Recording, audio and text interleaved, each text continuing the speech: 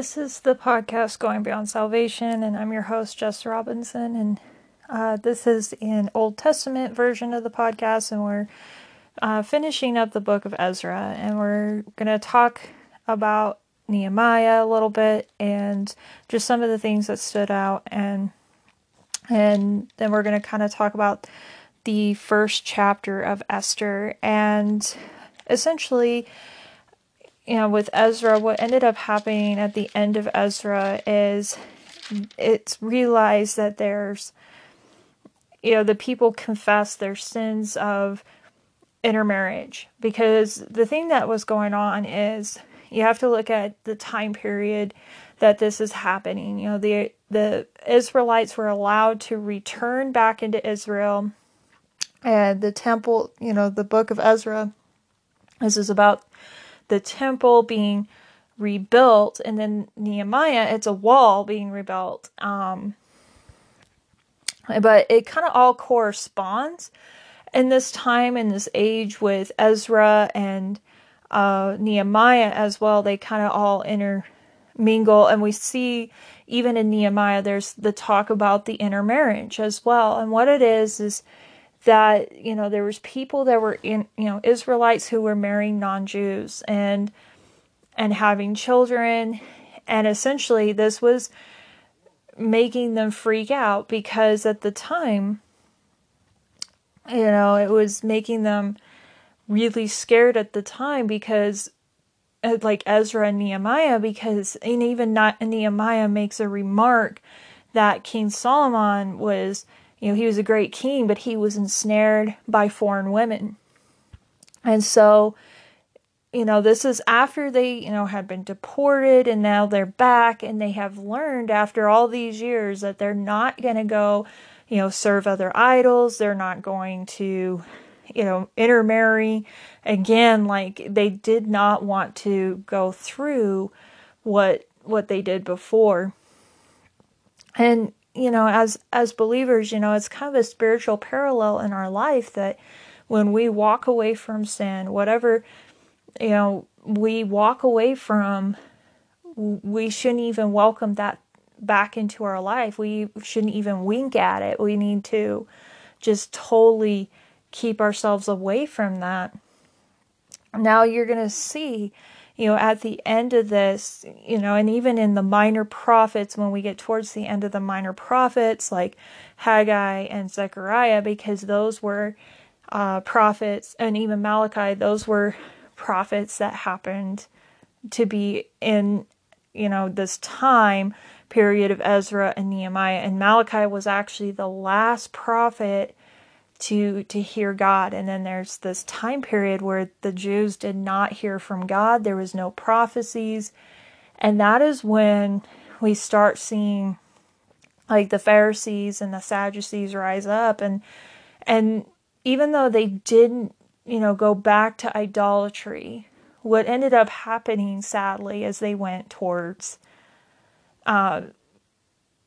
traditions of men, it became religion instead of relationship with the Lord. And they were actually turning traditions of, like the Pharisees, it was more traditions that they were, making it as equal to God. And it was like, and so, as believers, we can actually fall along that line as well, where things just become, our relationship with the Lord just becomes religion. It becomes dead, where, having a relationship with the Lord is, it's just this full out blown relationship, and our lives are changed.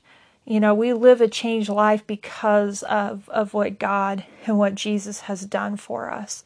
It's not that we do it for our salvation. It's because of what they have already done for us. And, what Jesus did for us on the cross. So Nehemiah, at the end, there's the end of Ezra where they confess their sin, and then we get to Nehemiah. And see, Nehemiah, it's actually interesting. I got to, preach my first sermon, and of all things, the Lord highlights Nehemiah chapter 4 for me, to preach on for my first sermon. But what's so great about Nehemiah is Nehemiah, he was close to King Artaxerxes, and we can see already in his life, like, he already had kind of an impact with King Artaxerxes, because when Nehemiah hears about the walls of Jerusalem, and it makes him grieve, that even King Artaxerxes knows that there's something not right with Nehemiah, and that's the thing, when especially, people will notice, like, if you are working, hard for the Lord, or, even in your own job, when you are working diligently and you have this attitude, like a good attitude, and people will notice when there's something off. And we see this with Nehemiah, that Artaxerxes noticed, and he already had favor with Artaxerxes, we can see, and Artaxerxes ends up asking Nehemiah, what can we do for you? What's going on? And Nehemiah tells him what's on his heart. And when he's asked what his request is, he asks to go back to Judah to rebuild this wall, and that he promises to come back. It wasn't like he wanted to be gone forever. He wanted to come back and be in the service of King Artaxerxes. And so King Artaxerxes gives him permission to go and build the wall, which this is key, because so Nehemiah goes, and he inspects Jerusalem's walls. He doesn't tell anyone. They just know that he's arrived as a governor with full authority of the Persian Empire behind him. But however, we notice he doesn't do anything for 3 days. He tells no one of his God-given plans. I think he was waiting on God. He wasn't rushing ahead by trusting in his own strength. He was making a cautious survey of what had happened to the walls, and he was counting the cost of what needed to be done. And he didn't criticize the people for their problems and sorrows. He wanted to see these problems from their own viewpoint. So he didn't say anything until he could understand the situation. And I think as believers, we need to do that. We need to survey a situation before we jump. Now, there's times that the Holy Spirit will make us jump on stuff, but sometimes we need to sit back and and survey the situation. And we see then they start building the wall, and he comes across opposition from Sanballat and Tobiah.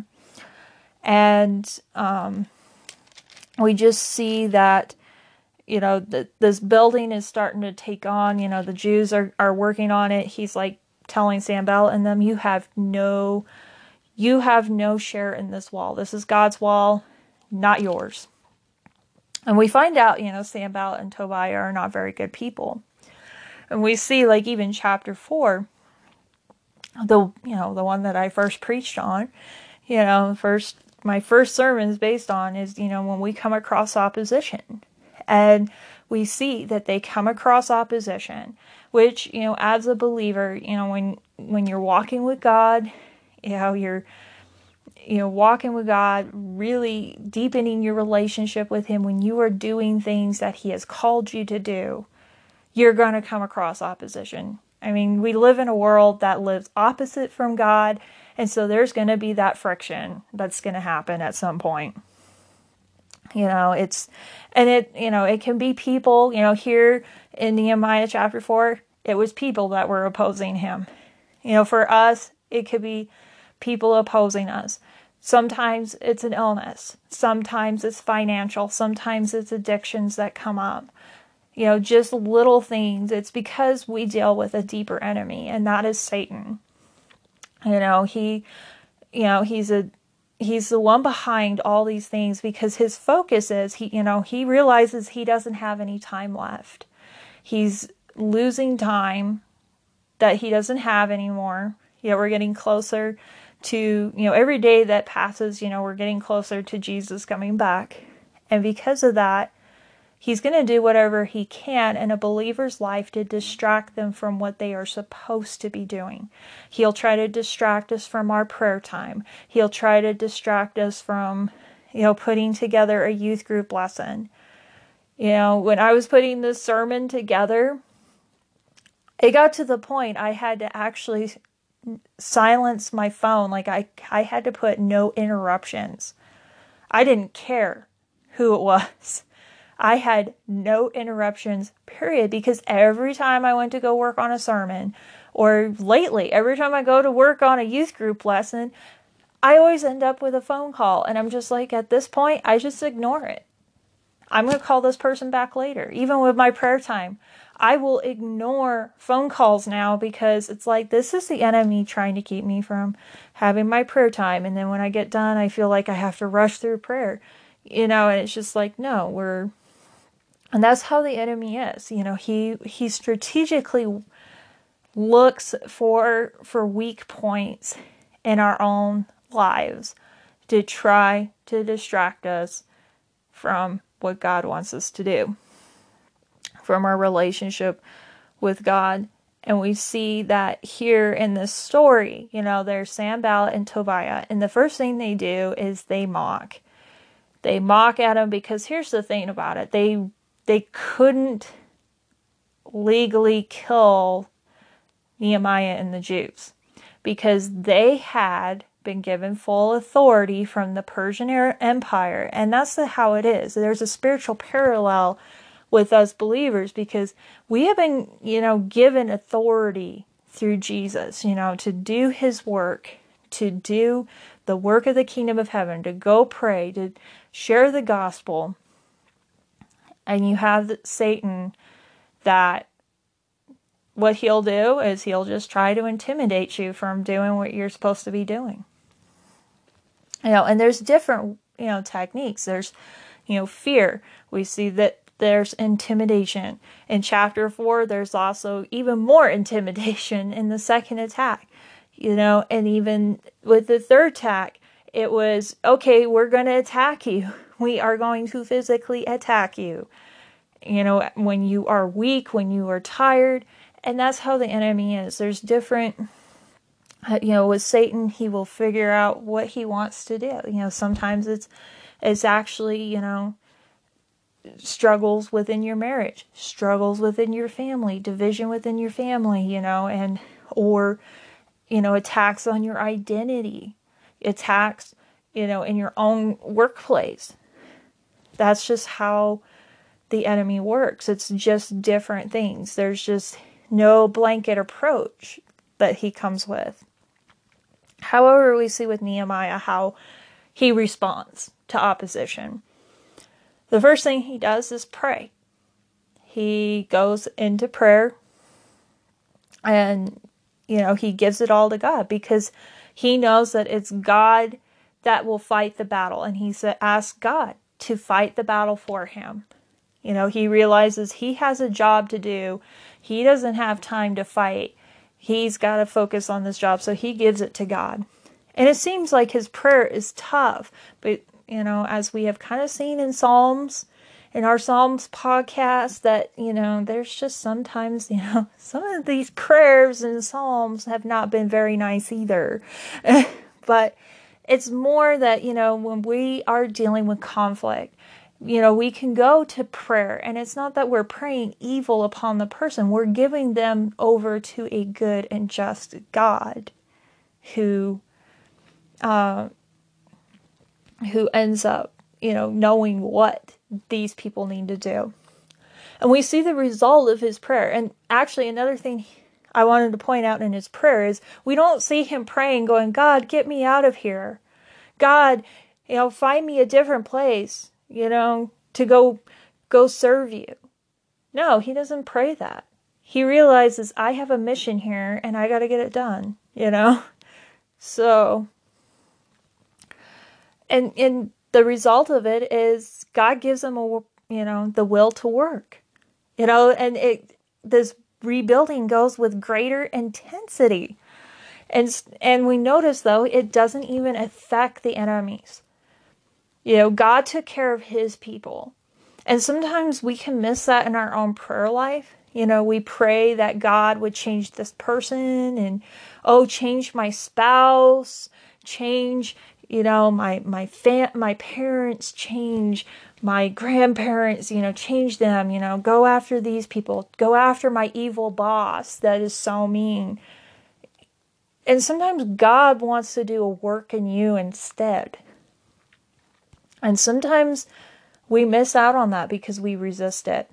We were watching The Case for Christ last night, and we were sitting there watching that, and it was in that point, where Lee Strobel walks up to the hospital room, realizing that a guy that he had written an article about being, a cop shooter, got beat up in jail or in prison, and he ends up, saying, "I'm sorry," because he realized he had made a mistake when writing this article. And the guy says to him, "You didn't want to see the truth." And sometimes that's the way with us believers, is we don't want to see the truth in the situation of how God wants to work in our lives and in our situation. So we see this happening, and we see that it doesn't affect the enemies, because they're going to try. And even throughout Nehemiah, they are still doing what they can to hinder Nehemiah and the Jews, but every single time we see Nehemiah, he just he ignores them, continues to do what God wants him to do, and he gives them over to God, going, "You deal with them." And that's what's so great about Nehemiah, is that it just doesn't even faze him. Like, even later on, when they're trying to blackmail him in a way, he's just like, "Oh, you're just making that kind of stuff up. I've got work to do. Leave me alone." And it was just, it's, the emphasis is my own, but it's just like, it was so, funny just to read that after so many times that I've read it before, and the Lord it was just kind of funny. But we see in chapter 4 as well that, when it came to the second attack, when they're saying, "Oh, we're going to attack you," but they don't. They just say it, but they don't. What we notice, though, is Nehemiah, once again, he prays. And then this time, he sets a watch. And as believers, there's times where prayer is just not enough. Not saying that prayer isn't, enough. Prayer is huge. Prayer is so important in our lives. But there's sometimes, in our particular lives, there's certain things that we have to pay attention to, that we have to pray, but we also have to have accountability. You notice people that have alcohol, or, getting away from alcohol addictions, drug addictions, even pornography addictions. If you notice, a lot of times they tell them you need to have people who are going to hold you accountable to make sure that you stay clean. And even as Christians, it doesn't have to be, these addictions that hold us accountable, or that we need to find accountability. It may be a spending problem. It may be, a gossip problem. Sometimes we have to have somebody there to hold us accountable when we're struggling. And so, and we see, in this final attack that kind of happens in chapter 4,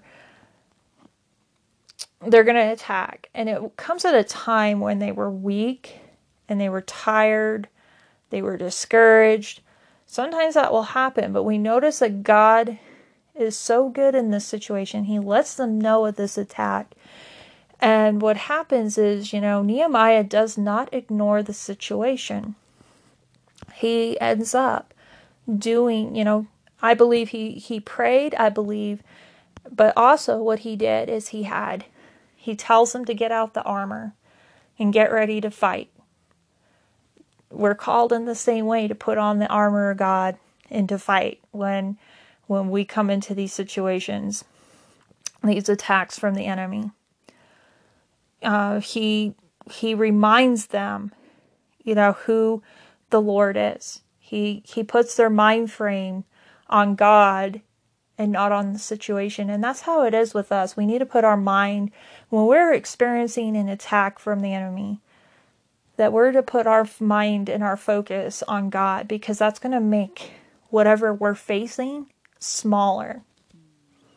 When we make our God bigger, our problems become smaller. And he tells them to fight. He tells them to fight not just for themselves. He reminds them who they're fighting for. They're fighting for their wives, their brothers, their sisters. And that's the thing about it is, as Christians, we think it's just about us sometimes. And it's like, no. As believers, we have people in our sphere of influence that do not know Jesus. And us just walking away from God, walking away from the fight, being defeated by the enemy, it not only affects us, it affects the people that we could have reached. There's so much at stake, especially in these days.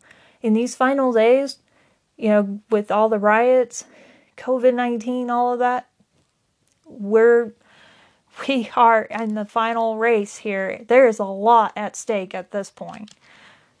So, and so that's what they do. And once they put up the guard and the armor and all of that, we see that the enemy, these guys shrink back. They're like, nope, we're not going to do it. And they return, the work on the wall continues. And you think that just because the victory is, they shrunk back. No, because we're going to, we see in the rest of Nehemiah, there's all these different things that still rise up. All these things that Nehemiah has to take care of with the people, with the poor, even with the intermarriage, and all these different little reforms that happen even afterwards. But what it was, the real victory was the work on the wall continued. And sometimes we actually think our victory is just getting through the storm and, conquering over this attack of the enemy, but not really. A lot of times the victory is continuing to do the work of the Lord, walking in the Lord. And, the storm that we went through is God working in us. The enemy is trying to keep the progress of God's work in our lives hindered. And our real victory is when we continue in that walk. So, that was essentially and we also see, that they continue to put on that. They don't take off their weapons. They continue to stand on the defense. And that's how it is in our Christian life. We can kind of be lulled into this, comfort zone that everything's all good and rosy. And we don't need to pray. We don't need to be in our word.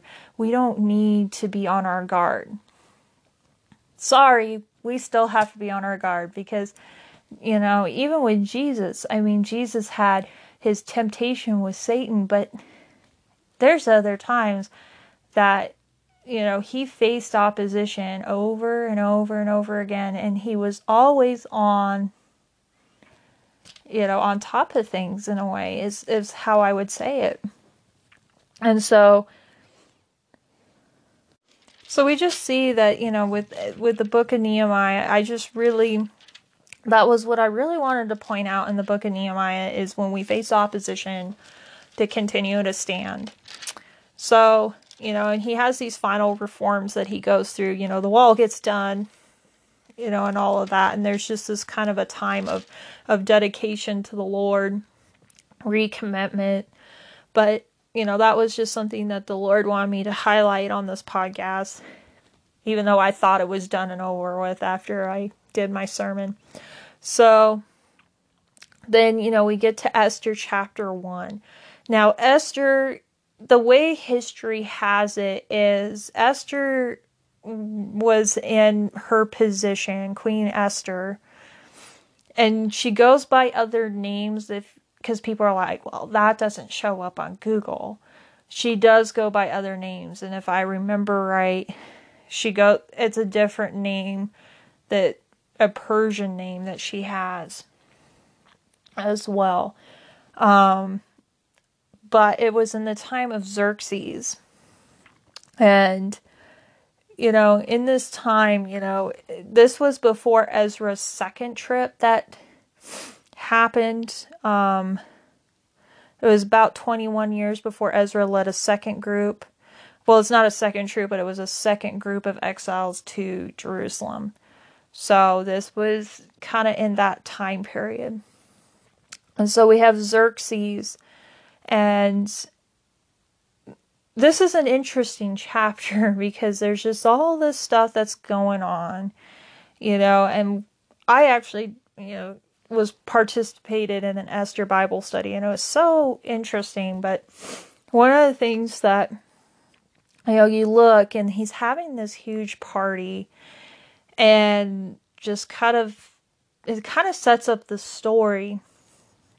But he has this party, and from what I understand, this party was happening to rally people. This was about the time when Xerxes was going to go invade Greece, if I remember right. So there's a lot of, and when we read the Bible, we kind of like read it as this all happened at once. And there's going to be certain things that it's like, no, this is a time period. Like when Esther, it hasn't been called back. When we find out later, when she has not been called back to the king after so many days, they actually predict that this was like, I think 5 years that they'd been married. So there was like a time, or just like, I was taking a class, and people think, when you're reading the Bible, it's like there's Malachi, then you go the book of Malachi, the prophet, and then you jump to the book of Matthew, and you go, oh, there was, that was really quick. You think in our mind it's kind of a quick transition, but you have to think about it, that there was 400 years that happened between Malachi to the time that Jesus shows up. So, this is all setting up this story, and what ends up happening is we see this thing with Queen Vashti. She had this banquet going on, and King Xerxes, wants Vashti to come in. Now, there's different theories out there because she rejects his request. Now, there are different theories out there. I mean, there is a whole, you can get a whole Bible study debating about why she rejected him. Like, some believe that he was going to parade her around naked with just her crown on. And she was like, no. There's some that, like some Jewish tradition that believes that she was stricken with a disease from an angel. I had kind of a theory because I was looking and going, oh, Queen Vashti was actually somewhere along the line, she's a grandchild of Nebuchadnezzar, who was Babylon. This is Persian. Persian Empire defeated Babylon. And I thought, oh, it was just kind of an in-your-face. She's this granddaughter of Nebuchadnezzar, and we conquered, and, I'm over her. That was kind of my theory at one point, but that kind of changed because I ended up doing kind of research into what other historians say.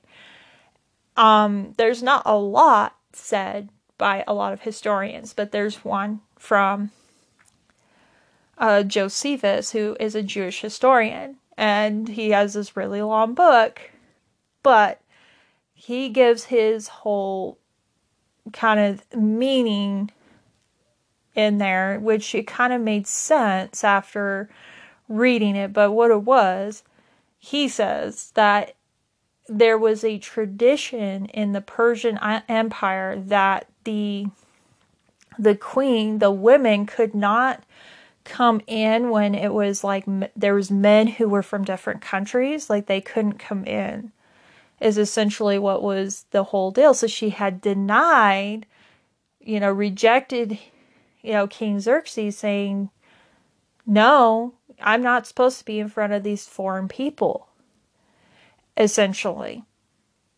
But, and so essentially she disobeyed him, and it's kind of one of those things that, but, the biggest answer that I can say was, this is God setting up for Esther to get in here, because, we're going to read that there's this huge plot for the Jews to annihilate and be annihilated. And what's so interesting about the book of Esther is you will not see the one word of God in here. You will not see his name show up at all, especially if you're a brand new believer. And most people go, well, why is it even in the Bible? It's like God's paw prints is all over this story. And it starts with this first chapter, because we're going to see that his paw prints, his handprints, are all over every single thing that happens and in this story. And so, that's essentially kind of a setup for the book of Esther, and that's kind of it for today that we're going to do for the Old Testament podcast.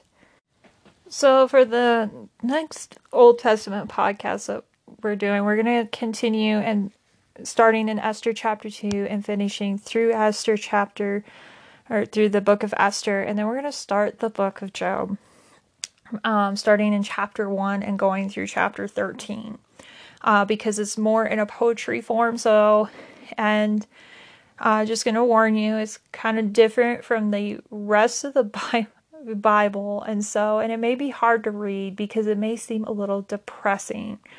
And so this is going to be interesting to explain the book of Job, and I will have to kind of get all freshened up on that, how it's all spoken, but it's an old, considered a form of poetry is what it is. And so I just want to warn you ahead of time that it's going to be a little bit harder to read, harder to understand what is going on. And so I hope to explain it in a little bit up through chapter 13 the next time. And so have a great day, you guys, and we'll see you then.